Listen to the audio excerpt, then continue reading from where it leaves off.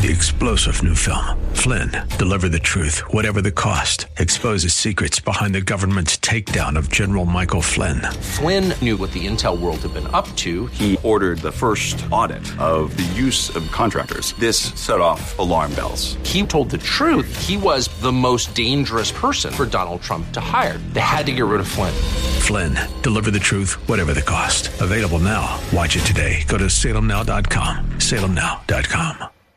The fire of your coming, the glory of your presence will shake the earth, and every heart will know you are Messiah, Yeshua HaMashiach,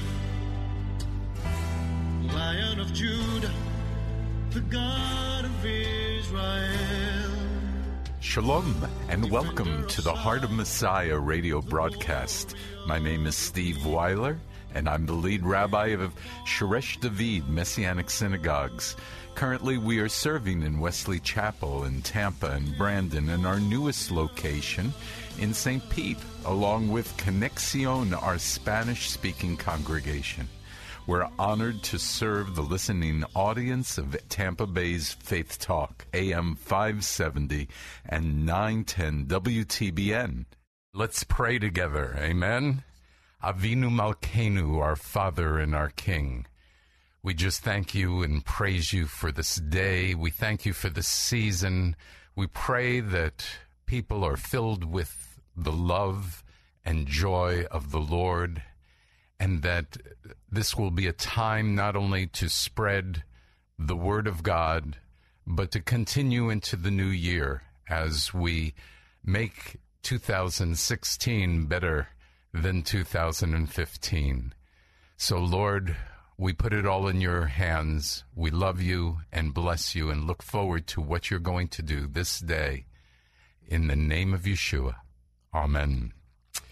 Well, it is great to be here once again as we are preparing for the new year. Many of you are preparing for Christmas and going away or being with family. And may I suggest, as the end of the year is upon us, that if you find the teachings that I give edifying, we could really use a one-time gift or a monthly pledge.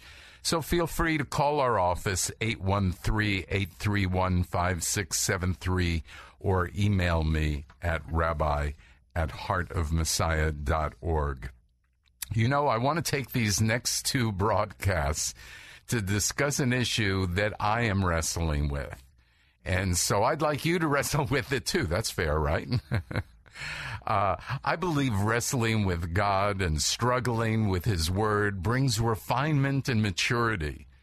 It's when we don't think about things, what are we doing, that oftentimes we hit a slippery slope that we don't even know that we're in or have begun. So look, this is going to be different than the normal teachings that I do. You'll have to apply your feelings, your knowledge, your spirituality more and more as we open up what I'm going to call this kind of, it's a Pandora's box that I'm opening up. I'm also going to ask for grace to be poured out on me because this subject, I'm just having trouble verbalizing it, getting my thoughts out there. I know what I'm thinking, I know what I'm feeling, but to try and bring it out to you in a way that is organized and that makes sense, I'm struggling with. So hopefully you'll hear my heart on all of this and not react to a word here or a word there. So the subject that I want to talk to you about philosophically sounds like this. As we assimilate into our culture, are we going against God? Putting it a few other ways, are all things that seem good to us God things? Or when we put God into a secular circumstance, does that make the circumstance godly? Are you and I part of a cultural slippery slope away from God? In 1 Corinthians 10:23, it says this: everything is permitted, but not everything is helpful. Everything is permitted, but not everything builds up. Let no one seek his own good, but the good of his neighbor. Okay.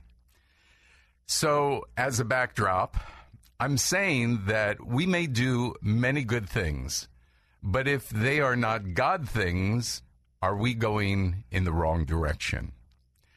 So, I'm going to use Christmas and Hanukkah as my examples. Oh, boy. I'll start with Hanukkah. It'll probably get me in less trouble than when I get to Christmas. So, during Hanukkah, every night, we say the following blessings in both Hebrew and English. And whether you're a Messianic believer or a non-Messianic Jewish person, you would say the same blessings. Because, hey, it's tradition.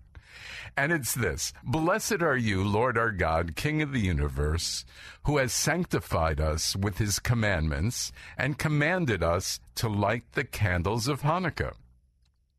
So my first question is, does it grieve God's heart that in our blessing, which is a beautiful blessing, there's something that's not true? Nowhere does God say or command us to celebrate Hanukkah. Nowhere does God say or command us to light the Hanukkah candles. Not only do we do so, but we say he commanded it.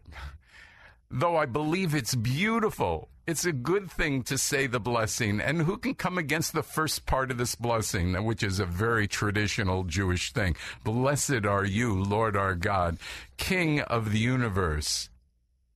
I mean, but should Messianic Jews celebrate Hanukkah if God didn't say to do it? Jewish people made a beautiful holiday out of a historic event. Look, it's not a biblical event. It's a historic event. So what are some of the benefits? Well, number one, it strengthens our identity as Jewish people. Number two, it reminds us that we are dedicated to God. Number three, it reminds us that we are to be a light to the world. Number four, it reminds us to be lifted high, we need to be servants. Number five, it can be used to share the Lord with non-Messianic Jews. And number six, it's tradition. It's who we are. Now, if you were saying something negative while I was going through all of that, because Hanukkah is not mentioned in Scripture and God has not ordained it, so to speak, isn't that the same with Christmas? Look, I understand. Christmas, let's go through the numbers again. It strengthens identity as Christians. I get it. It reminds us that we are to be dedicated to God. It reminds us that we are to be a light to the world. It reminds us to be lifted up. We need to be servants. We need to come into this world, this believing world, as babies, so to speak. And look, we certainly can share about the Lord through Christmas. And it's a tradition. It's who we are. Jeremiah 10. Now, please do not take this as I am against Christmas or Hanukkah. I am offering something to you to think about. And when I get through with the program, hopefully you'll see where I'm coming from. So stay with me here, right? Jeremiah 10:1. Hear the word that the Lord speaks to you, house of Israel. Thus says the Lord, do not learn the way of the nations, or be frightened by signs of the heavens, though the nations are terrified by them. The customs of the peoples are useless. It is just a tree cut from the forest, the work of the hands of a craftsman with a chisel. They decorate it with silver and gold and fasten it with hammer and nails so it won't totter. Like a scarecrow in a cucumber garden, their idols cannot speak. They must be carried because they cannot walk. Do not fear them, for they can do no harm, nor do any good. There is none like you, Lord. You are great, and great is your name in power. So, some people would say, hey, that's a warning. And obviously it's to Israel, but it does seem to have some significance here. It says, do not learn the ways of the nations. Do not be frightened by signs in the heavens. And the third thing it says is the customs of the people are useless. It's just as a tree cut from the forest. And they decorate it with silver and gold and fasten it so it won't totter. So here's the question. And I'm not trying to tie something that is faith-based and religious to something that is not faith-based. But I grew up watching TV, and I watched Popeye the Sailor Man and Superman, and obviously they have no references to God whatsoever. Was that good for my parents to let me watch? Was that helpful in what the decisions that we make to do the things we do, whether it's watching TV, celebrating a holiday, whatever it is? These can seem extremely good. What do we always say? Oh, well, that has good morals. That has a good message. But the question I'm asking is, somehow our culture in the United States is on a slippery slope. And I'm going to say that it didn't just happen because of them. Listen. It happened because of us. So, as an example, in the United States, our culture, our population has embraced separation of church from the public square. We've embraced abortion. We've embraced a new definition of marriage. We've changed what normality refers to regarding men and women and their identity. We've made truth relative, mostly based on feelings, experience, and culture than based on the Bible. And political correctness is becoming the rule of law. Now, I'm going to say that this is happening amongst believers as much as it's happening in the secular world. Stay with me, please. Look, our country's culture didn't change in a blink of an eye. We must have started somewhere on a slippery slope and didn't know it. In 1962-63, prayer was taken out of the schools. In 1973, abortion was legalized, and we've seen 60 million babies killed. In 2015, by the way, that's this year, the definition of marriage changed from one man and one woman by the Supreme Court. Now, you might think that the change started with that, or it started with the prayer. You might think that it started with women's rights. You might think that, hey, look, I noticed a change when I was teaching early or actually late in the 60s, and they started allowing the dress to be changed. They started allowing kids to wear jeans in school. I noticed an immediate change in behavior. Have our freedoms become more important than our God and His Word? Okay, I'm going to ask that question again because I want you to understand that this is an indictment of a person or a group I'm looking at our country and saying we have a problem, and I'm asking myself, I told you this is my struggle. What have I done to contribute or not to contribute to this problem? Have our freedoms become more important than our God and His Word? Has equality become more important than our God and His Word? Do my feelings become more important than my God and God's Word? So let me ask you a personal question. This show is all about getting you to think about your own actions. That's all I'm trying to do, because it's helping me think about my own actions. It's easier to see the difficulties. Hey, we just had a debate, and I must say that even though I do kind of have somebody I really want to win in the Republican primary, I had to turn off the debate after an hour. It just irritated me too much. There is too much bickering. I want to go forward. I want to solve problems. I don't want to hear about how people disagree. I can figure out how people disagree. I want to know how we're going forward. Any rate, so it's easy for me to see the difficulties in a debate or in our country or in our culture or in our city. But our country and our culture are made up of people like you and me. And so the question is, what have I done, what have you done to contribute to a slippery slope, a slide away from God? What have we done that has contributed to the slide away from God? What have we not done? Just our inactivity, which has contributed to the slide away from God. I believe strongly our country is on a slippery slope away from God and away from being a great nation. And the question I'm asking is, have I been a contributor to this erosion? And if I have been a contributor, where did it start?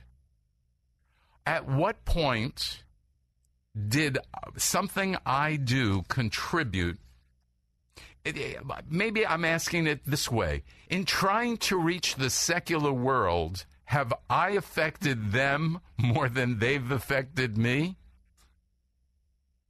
Ask yourself that question. Are you more affected by the secular world, or have you affected them more? Let's get personal. I'm not saying the following is bad or wrong. I'm bringing up these ideas for us to think about. Does buying a Christmas tree have more to do with tradition and commercialism than God? Does having a gift for each night of Hanukkah have more to do with tradition and commercialism than it has to do with God? Are our family habits and traditions more involved with our culture or more involved with God?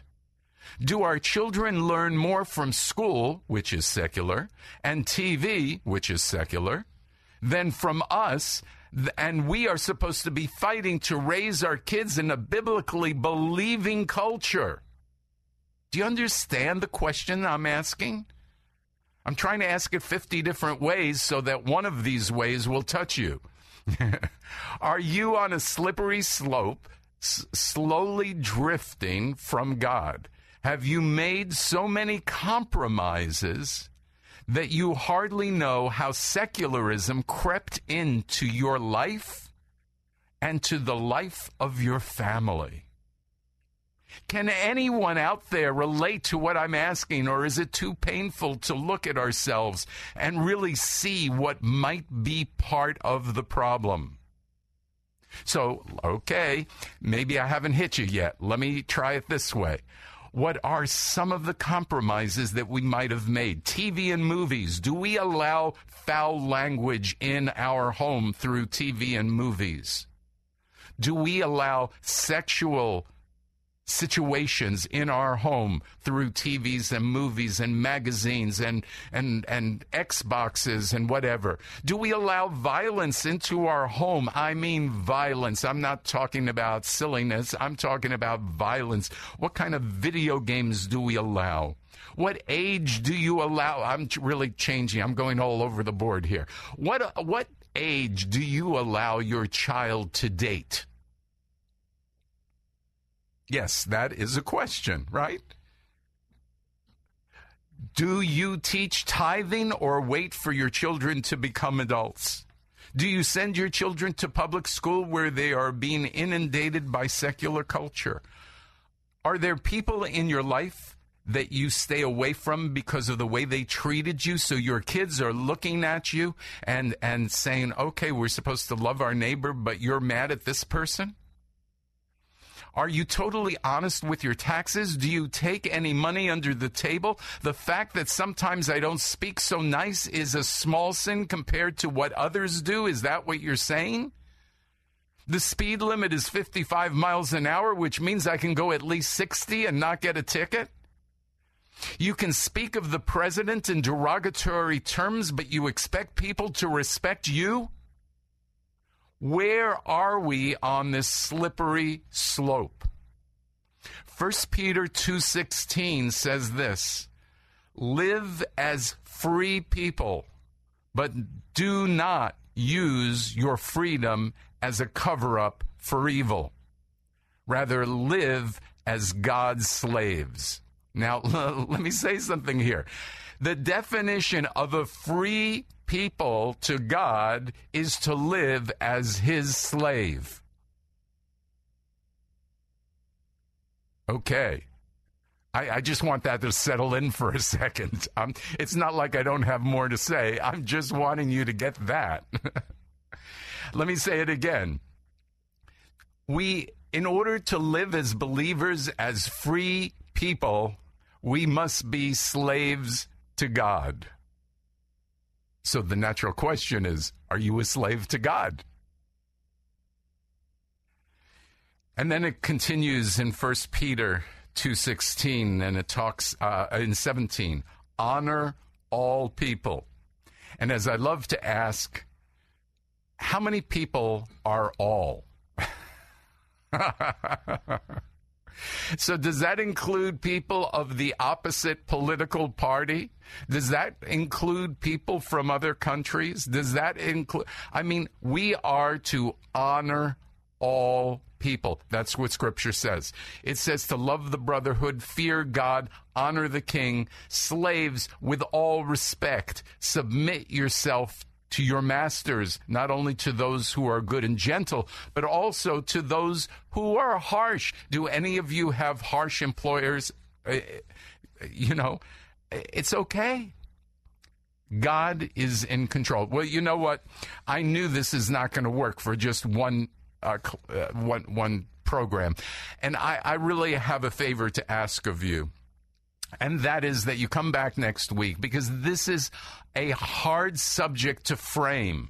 And there's a lot of things to discuss in this subject. So not only come back next week, bring some other people with you. I'll review a little bit of what I said today, and then we'll launch into some other thinking. But we've got to come to grips with our responsibility to this problem of assimilating into culture. So I pray that that your decisions this week will be more God-centered because of this program. Even the smallest to the largest, anything that comes out of your mouth will be more God-centered, so that you will fight this slippery slope. I'm not trying to teach doctrine or make you feel guilty or change your opinions about anything.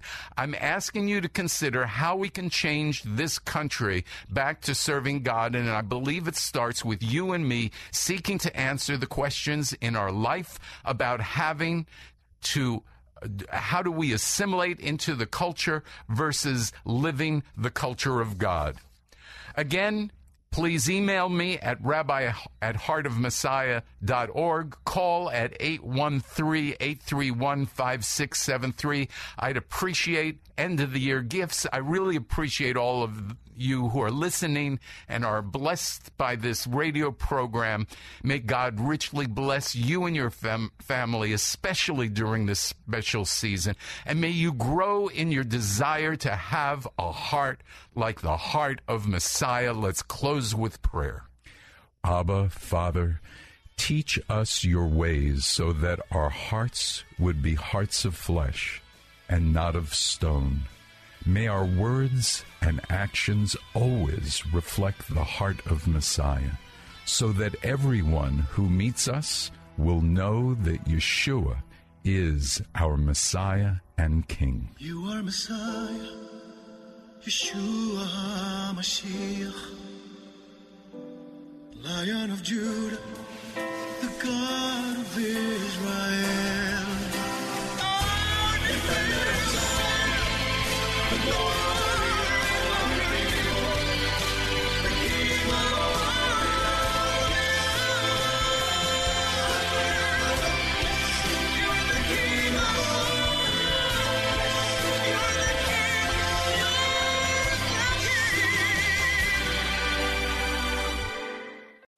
Three-star General Michael J. Flynn, head of the Pentagon Intelligence Agency, knew all the government's dirty secrets. He was one of the most respected generals in the military. Flynn knew what the intel world had been up to. He understood its funding. He ordered the first audit of the use of contractors. This set off alarm bells. The explosive new documentary, Flynn, Deliver the Truth, Whatever the Cost, uncovers the facts behind this scandal. Flynn told the truth. He was the most dangerous person for Donald Trump to hire. I find out the worst enemy that I'm going to face in my life is right here in America. They took my assessment and they wanted me to change it. And I was like, I'm not changing it. They had to get rid of Flynn. With in-depth interviews, archival footage, and never-before-seen personal records of the man behind the headlines. I just felt like I was drowning. Flynn, Deliver the Truth, Whatever the Cost. Available now. Watch it today. Go to salemnow.com. salemnow.com.